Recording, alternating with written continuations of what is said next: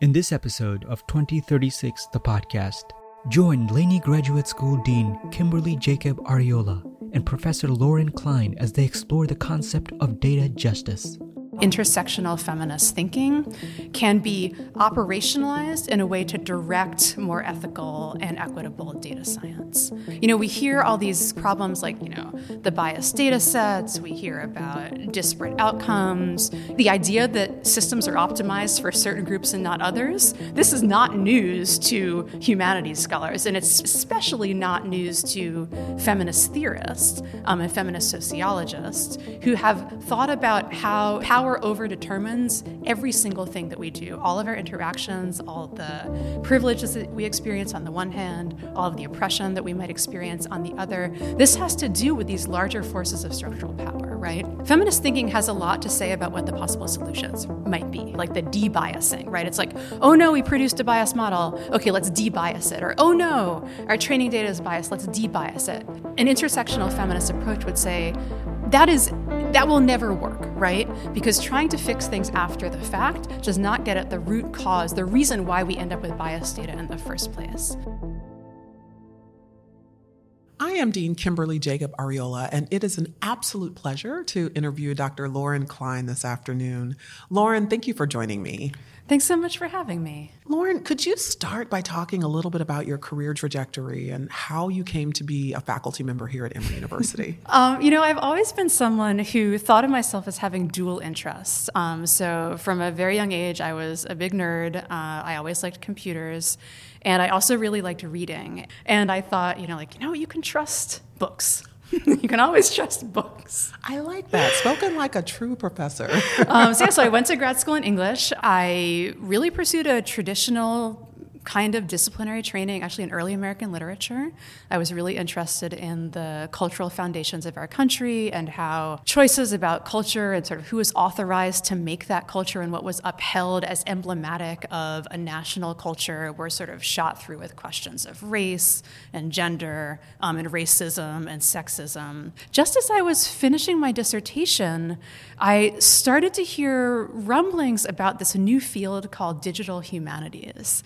I went to a conference. Over the course of the day, I was realizing, this is it. This is what I want to do. This is what I've been looking for. I immediately started experimenting with some of what were then sort of state-of-the-art computational methods, which I knew how to use because I had worked as a software developer. And I started to see really the generative potential of them. And I was just very lucky that at that moment, Georgia Tech was hiring. They were like, we think your kind of thinking will fit really well here. And so I spent 10 years there. And it wasn't until 2019 when I saw this ad that Emory was looking for someone who did literary studies and quantitative methods. And I saw the job ad, and I was just like, this is my job. And I guess the rest is history. I love the way you started off by saying you have dual interests. And so what you charted was a path that allowed you to really integrate your core personality characteristics and skills and attributes around dual interests and merge them into an exciting and innovative career. And so tell us more about the work that you do now. So I still do two things. One of the things is that I continue to take sort of state-of-the-art computational methods, which right now have a lot less to do with sort of counting words and getting software to run, and they're much more about modeling language, about identifying sort of new machine learning techniques and seeing how they can apply to literary and cultural data. But I also try to take humanistic ways of thinking and apply them to quantitative methodologies more generally. So I'm very interested and I'm strongly invested in the humanities not just being like yet another domain space where you can take these methods and apply them, but I really do want a two-way exchange. So not just what we can do methodologically from quantitative sciences and bring them to the humanities, but also how can humanistic thinking inform and enhance quantitative methods, right? And in a way, that's a lot trickier, because it involves a lot of abstraction, a lot of translation work, a lot of sort of striking out, but it's something that I really believe in, and that's actually a lot of the work that I'm most excited about right now.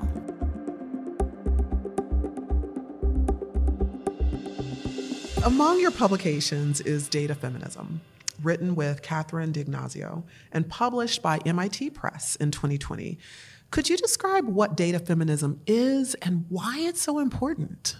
Sure, yes. So data feminism, what we present is a way of thinking about data and data science that's informed by intersectional feminist thought. We try to be really clear about how intersectional feminist thinking can be operationalized in a way to direct more ethical and equitable data science. We hear all these problems like, the biased data sets, we hear about disparate outcomes, even people talk about, right now people are bemoaning like the brittleness of AI systems that are optimized for certain groups and not others. But like the idea that systems are optimized for certain groups and not others, this is not news to humanities scholars, and it's especially not news to feminist theorists and feminist sociologists who have thought about how essentially power overdetermines every single thing that we do, all of our interactions, all of the privileges that we experience on the one hand, all of the oppression that we might experience on the other. This has to do with these larger forces of structural power, right? Feminist thinking has a lot to say about what the possible solutions might be. And so the intervention isn't like a post hoc, corrective, right? In the particular context of AI, you hear this a lot, and thankfully, actually, I think this language has now been a little bit deprecated, like the de-biasing, right? It's like, oh no, we produced a biased model, okay, let's de-bias it, or oh no, our training data is biased, let's de-bias it. An intersectional feminist approach would say, that will never work, right? Because trying to fix things after the fact does not get at the root cause, the reason why we end up with biased data in the first place. But if we understand what took us to that point, we can create better data sets. We can ask ourselves, should this technology exist or not? Do the people who it impacts the most want it, right? Is it necessary? And if the answer to that is no, because the answer to that is almost always no, how about we talk to the people who we are seeking to work with, whose lives we're hoping to sort of lend our research to in order to improve, and ask them what they want, right? What's so powerful is that you bring a humanistic perspective to the concept of AI. So how will imbuing AI with the humanities ultimately make AI better?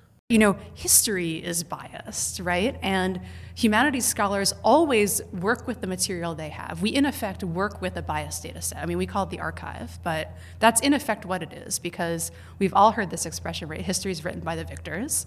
That's true, right? It is. And when you go back, like I work on the 18th and 19th centuries, when you go back into the archive, what you find are the people who were deemed important in their own day, who were authorized to write their version of events, who are the ones whose materials we have to study right now. And so questions about how do you tell the other parts of the story? How do you recognize what you have as only a partial view? And what are the interventions that you as a scholar can make so that we can figure out what other people had to say? Just to sort of bring this back to this question of biased training data or things like this, humanities scholars are not very interested in what is the most likely, the most predictive feature. We're interested in the outliers, right? Or we're interested in, the noisy aspects of the data set, or the things that break the model, where you're like, why is this happening? Or why is for example, why is my classifier unable to classify this kind of language or this type of discussion? Because that's where humanities scholars identify, that's where we can learn the most. That's where the most meaning is. And again, because, the cultural record is also shot through with these unequal power differentials, that's honestly where the most intervention needs to happen, right? It's at the margins, not at the center.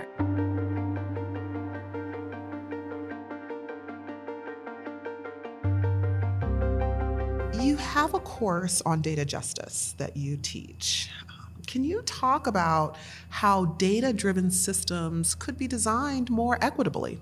Sure, yeah. So this was a course, and I should say it was co-taught with me, Maggie Penn, John Patty, and Michal Erbely, and we cut across the humanities, the social sciences, and the natural sciences. Michal is an evolutionary biologist.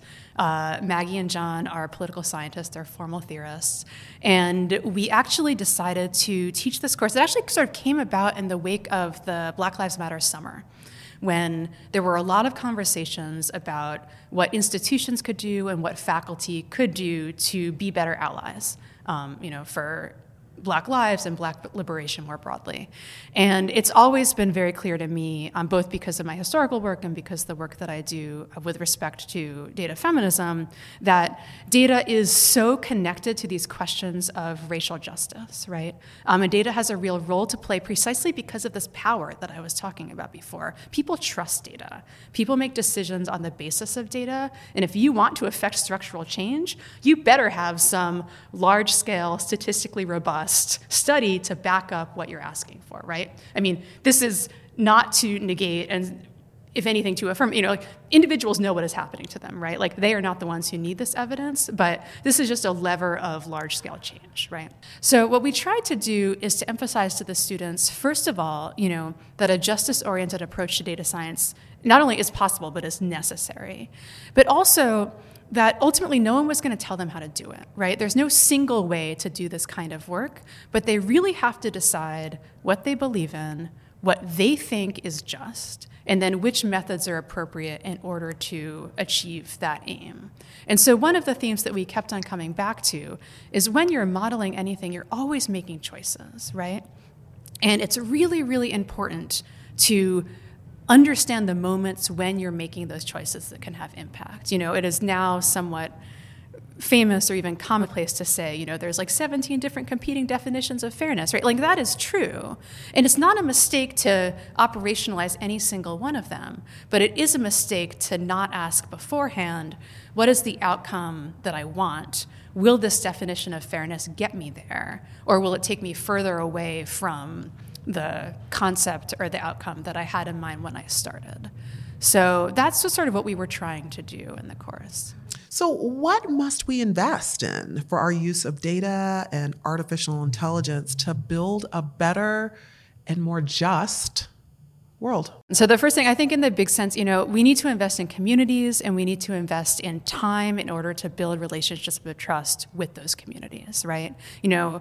A lot of this work needs to take its cues from the people who are impacted by the work. But there is not a very good history of scholars, researchers, academics interacting with communities on the level. This is not like Emory, this is like, look at the past 200 years of academic institutional research, right? In order to build those relationships, we need time.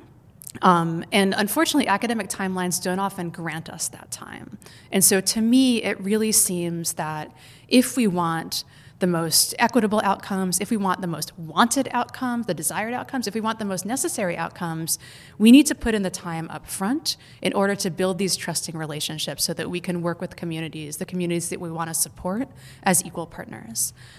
I was about to ask you, what do you see as the major impediments to those investments? And you clearly articulated that one of those impediments is the disconnect between the academy and the community in which we seek to improve life, health, the broader society. But what do you see as other impediments to this kind of investment that's needed?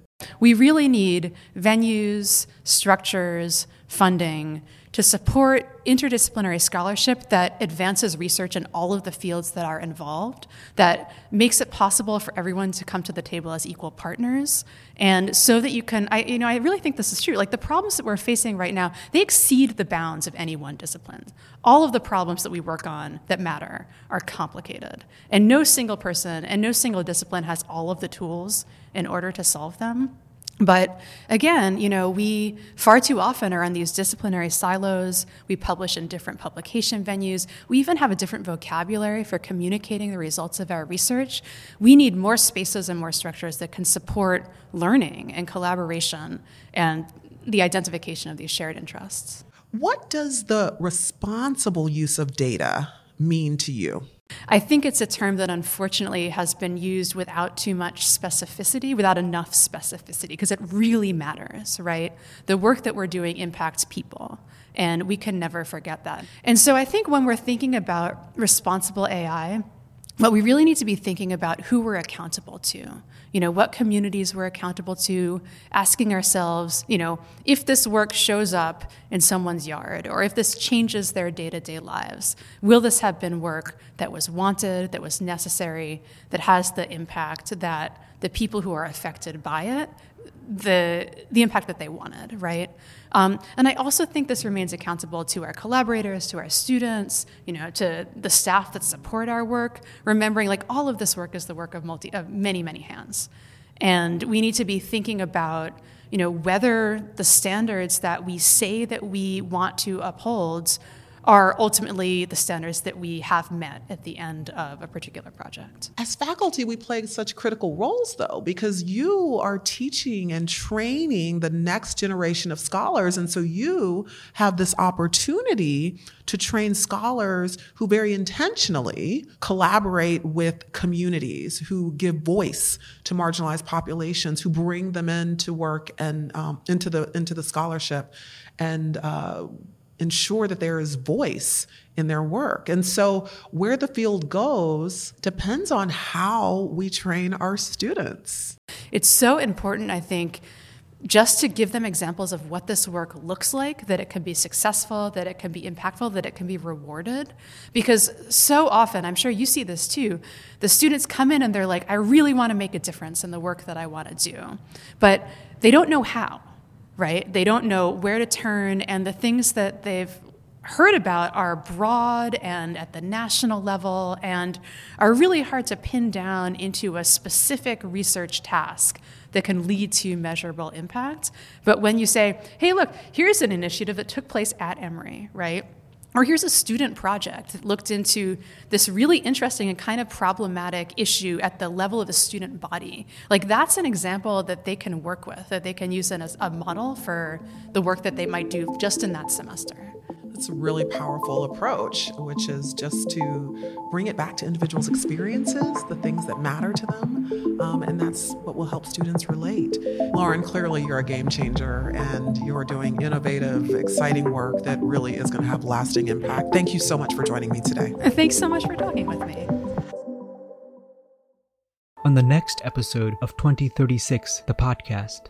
The best of what AI has to offer is when we build tools in a fair manner that helps expand human possibilities. And the worst of what AI has to offer is when these tools and the way they're built detract from human possibilities through surveillance or through manipulation on social media with advertising. Part of the responsibility is on us is to push for the better, not the worse. When people understand AI and machine learning and its connection to data and some of the potentials and some of the pitfalls, that gives them an ability to ask questions, to make demands for appropriate treatment, to expect better, quite frankly.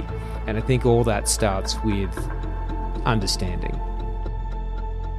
Join host Munir Meghani and Emory Law professor Matthew Sag as they consider the best and worst that artificial intelligence has to offer. Listen on Apple Podcast, Spotify, or wherever you get your podcasts. To learn more about 2036, Emory's campaign to transform the future, visit 2036.emory.edu.